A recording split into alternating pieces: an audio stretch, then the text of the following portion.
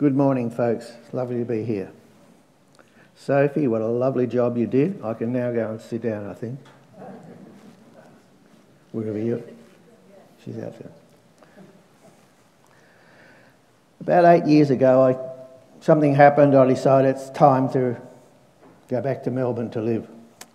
I'd been here for 33 years, and so I told everyone I was going, and I began the task of cleaning up.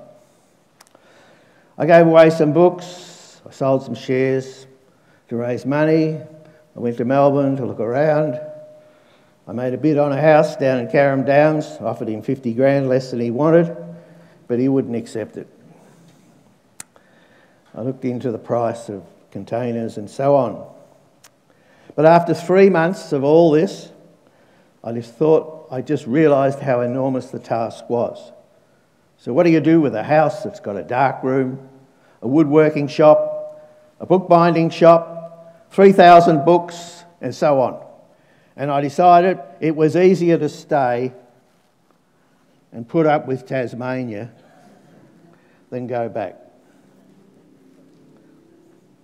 In dealing with this passage today, which is also in Mark and Luke, but it's in Mark and Luke, it's a much bigger story because it's the story of the man coming down through the roof.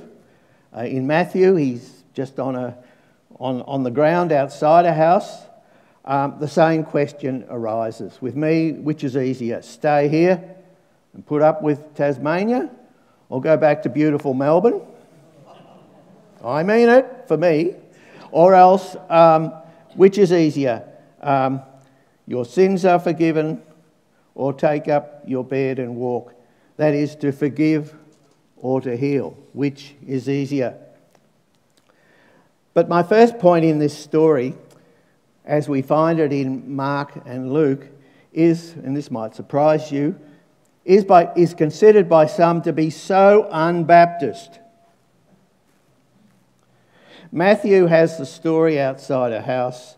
Mark has it inside a living room. Matthew's setting is such there were no extreme measures needed of going up the stairs, digging through the thatched roof, putting a lot of crumbly stuff down below. But in the story we have a lot about this man's friends. They demonstrated a faith, and we can see that their faith in Jesus, activated out by getting up onto the roof and all, as I said, is so un-Baptist. These determined friends came equipped with sturdy legs and strong arms, as well as a prayerful posture. Their confidence in Jesus that he was such that he could heal them. They could heal their disabled companion. So they had to get him to the feet of the Master. Now, in writing about this passage, one of my lecturers at the Bible College in Victoria some years ago, Dr. Ethel Jones, who was a contributor to the last Baptist hymn book.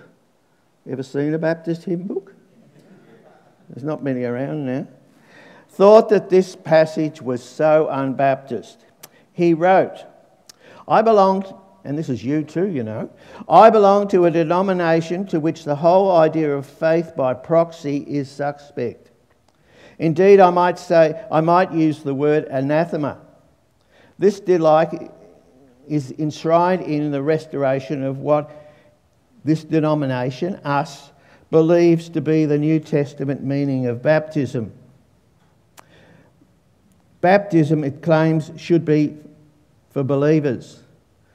For the sacrament to have meaning, it must be accompanied by faith, and not merely on the faith on the part of parents, sponsors, the church, and so on.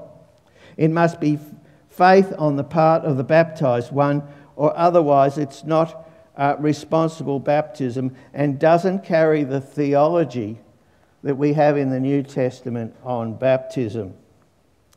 That's the end of his quote. We've all heard this so many times, haven't we? God has no grandchildren. Yet we must admit that there are times when we need others to carry us, to have faith in us or faith in whatever. We need the faith of others to bring us through. And surely that's one of the reasons we're here Sunday by Sunday. Jesus couldn't have healed the paralytic unless the friends had been part of the project. They had to work to get him to Jesus. And as we've already heard, as they made their way to get him to Jesus, the door was locked, so they had to go up onto the roof. They were pretty sure that Jesus could do something for their friend. And they must have loved him a lot. They hated his illness and pain, and that love forced them to do an extreme thing. So we need to thank God for the friends who are putting ourselves out for us. You know them. You've all experienced them in your life. It's happened to me more than once. It took the persuasion of Dr. Kerry Denham, who attended the Taroona Baptist Church some, 10 years ago, to persuade the professors at the uni to let this bloke who didn't have a degree go and do a Master of Arts in History. He showed them my history of the Hobart Town Baptist Chapel, and I've got it in my bag over there. So we could make it our prayer that God will help us to be such a friend to others. And it was a team effort with this business of getting this guy to Jesus. It's good to work together. You did it on Anzac Day, didn't you? And Jesus speaks to the paralysed man not as a result of any direct requests from the man himself, but in response to the faithfulness of his companions. And we could all wish for companions like that. But on a side note, and it was pointed out to me the other day when I went through this sermon with some friends, that the paralysed man too must have exercised faith. He allowed himself to be carried. He allowed himself to be precariously lowered down through the roof. And he must have wanted Jesus to heal him. So my dear doctor who taught me a bit about preaching, you've only got it partly right. Now, while this story is all about friendship, in actual fact, it's all about forgiveness. An author on books on Christian spirituality, Deborah Farrington, tells in a monthly column in the magazine Christian Century of a play by Herbert Gardner. Now, the play is called 1,000 Clowns, and in it there's a character called Murray. He discovers that he can offer a simple apology to anyone who passes by, and he'll get it. He stands on a corner, this is in this book, he stands on a corner in New York City and watches the people passing by, and as they go he says, "I'm sorry, I'm sorry." And one by one that's good, thanks, and they move on. And he comes to the conclusion that the most in life you can get is a good apology. But Farrington continues, "I wonder what would have happened," she writes, "if Murray had stood on the street corner telling the people, the folks passing by, that she actually forgave them." And she says that the responses mightn't have been so warm. Some might have been rather hostile. And though most of us can readily imagine that we're owed an apology for something, admitting that we've done something that requires forgiveness is not so easy. So how did the paralysed friend feel when he heard, your sins are forgiven you? Did he wonder what his sins were? Did he feel defensive? Or did he search his memory for a particular sin which might have brought on his paralysis? We don't know. Mark tells us nothing about this man or his response to Jesus. And yet, is there anyone amongst us who doesn't need God's forgiveness? Who doesn't need to be reminded that God is to forgive us, is willing to forgive us no matter what? When we confess, it's our acceptance of God's forgiveness that makes the process complete. And if we confess that God already knows, then forgiveness takes root. And like the psalmist, we must be willing to say, "O Lord, be gracious to me and heal me, for I have sinned against you." And when we can do that, we've not only received God's forgiveness, but we have accepted it. That rather odd and lovable Archbishop Desmond Tutu, we all remember him, don't we? Amazing guy. Demonstrated the power of forgiveness in South Africa by setting up a truth and reconciliation committee. By providing this forum, which he opened up the way of dealing with this cycle of forgiveness in the nation. He wrote, "We are looking for the healing of relationships. We are seeking to open wounds, but after opening them, to cleanse them so they don't fester. We cleanse them and then we pour oil on them, and then we move on to the glorious future of God that is opening up for us."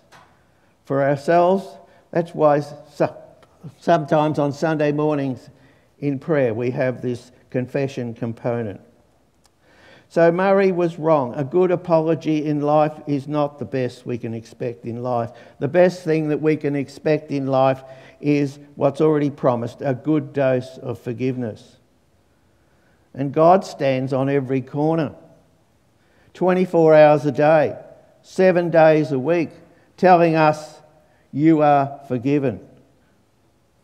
Do we need to hear those words today?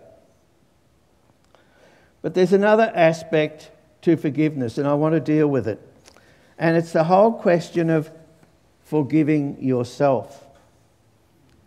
The man on the bed might have had a different problem. He mightn't have been able to forgive himself for something or other. And there's a truth at times that we sometimes ourselves cannot forgive ourselves. We've all heard of the Methodist Alan Walker. I came across a writing of his the last week or so. He's referring to a novel that some of you girls and boys would have dealt with at school in probably matriculation. Albert Camus' story, The Fall. Now the central person in the story is a Parisian lawyer, well connected, very happy about life. But one day he walks across the bridge of the river that runs through the centre of Paris, and something happened that he never forgot. And that's why the book is called The Fall. And he writes, and he speaks in the novel. "I've only gone 60 yards, he said, when I heard the sound as if a body was sinking in the water. I heard a cry as I walked across the bridge. It came up a few times, and it was going down, and whatever it was coming from was going downstream. Then suddenly it ceased. I wanted to run, and yet I didn't stir. Then slowly, under the rain, I went away. I informed no one, and in the next few days, I didn't read any newspapers, but the memory of this incident haunted him. Years later, still bearing his inner sense of guilt, he said, 'O young woman, throw yourself into that water again so that I might have a second time to save us both. But it's too late now. It's too late now.'" I gather there's some here, and I know there's a lot of people who cannot forgive themselves for this or that. And maybe we were one of them. They feel that they've married the wrong person, or they're made a mess of something in life, or they're making a lot of mistakes. They carry this heavy weight knowing that they ran out on their children, their friends, and whatever. And a significant number feel guilty about, well, their sexual fantasies or disturbed by the deep anger that they've got in their life.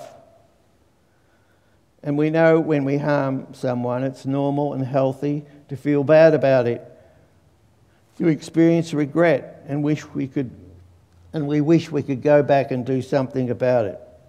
What isn't healthy is that we beat ourselves up for our offence and determine that we are just a bad person.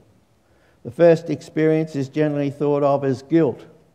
The second is considered to be shame. Now, guilt can be understood as being disappointed in oneself for violating the norms or the codes of behaviour that you have. Feeling guilty is actually a healthy thing. It can open up doors for change. But shame is something else all again. Shame is incredibly unhealthy. It causes feelings of unworthiness. Shame is an extremely debilitating emotion. Shame is responsible for a myriad of problems, including criticising oneself and self-blame, self-neglect, self-destructive behaviours and intense rage. When we feel shame, we need to learn that it's okay to feel good in ourselves. Self-forgiveness is not only recommended, but it's totally essential if we want to know what it is to be emotionally healthy and have peace of mind. So maybe the paralysed man in our story needed a good dose of self-forgiveness. The good news is that we can change our behaviour and forgive ourselves at the same time. In fact, the more we forgive ourselves, the more we will be motivated for change. And there's a couple of beautiful words in the New Testament on this. There's one in 1 John 3:19. We set our hearts at rest in his presence whenever our hearts condemn us. God is greater than our hearts. If God has forgiven us, shouldn't we also forgive ourselves? And then there's one in John 8:36. If the Son, that is Jesus, sets you free, you are free indeed. And another beautiful one in Hebrews 10:17. Their sin and lawlessness I will remember no more.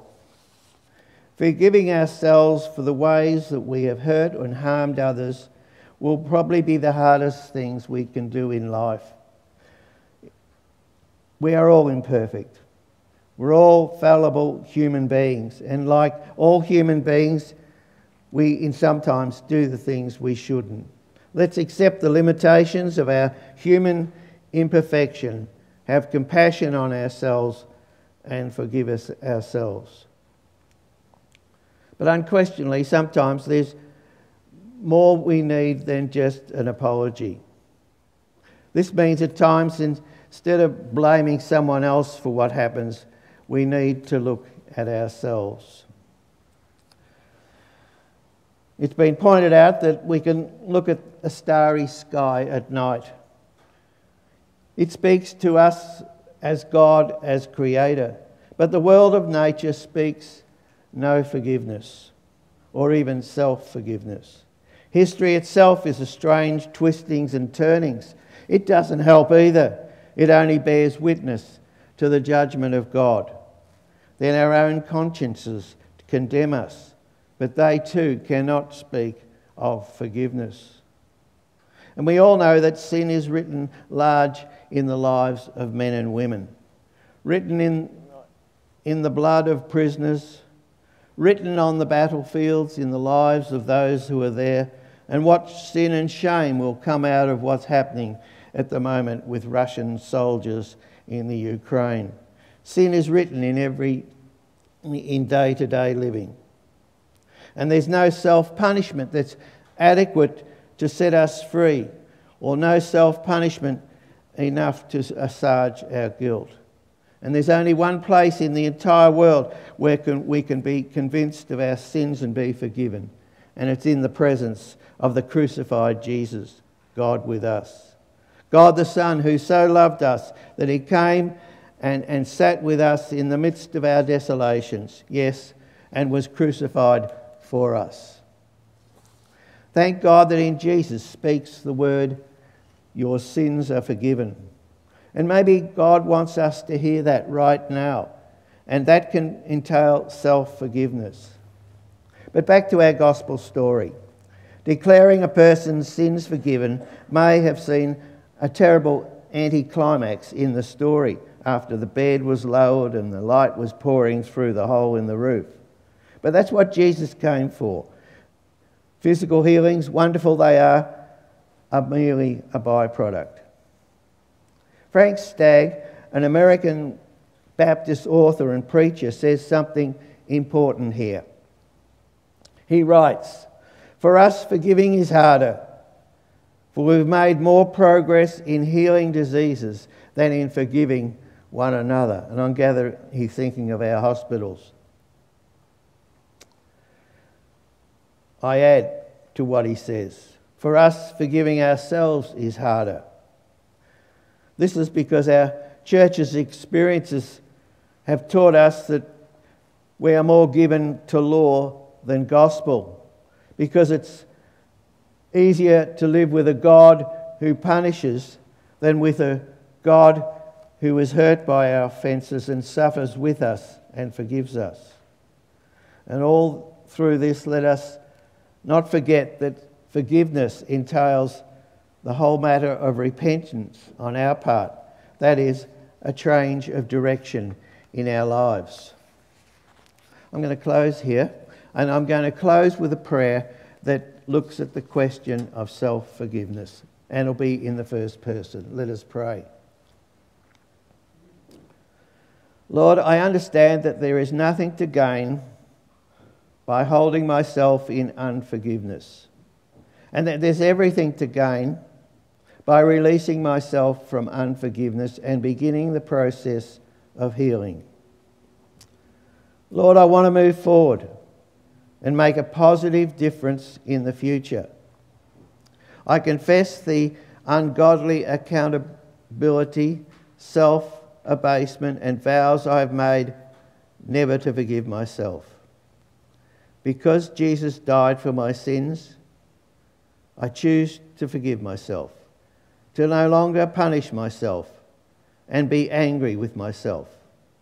I forgive myself for letting this hurt control me and for hurting others out of my hurt. I repent of this behaviour and my attitude. I ask for your forgiveness and healing. God, help me never again to retain unforgiveness of myself or others. Thank you for loving me and for your grace to move forward with you. Amen. Let me just say that if I've raised matters that you'd like to talk with someone and pray with someone, I'm sure there'll be those at the front who will be glad to meet you. Amen.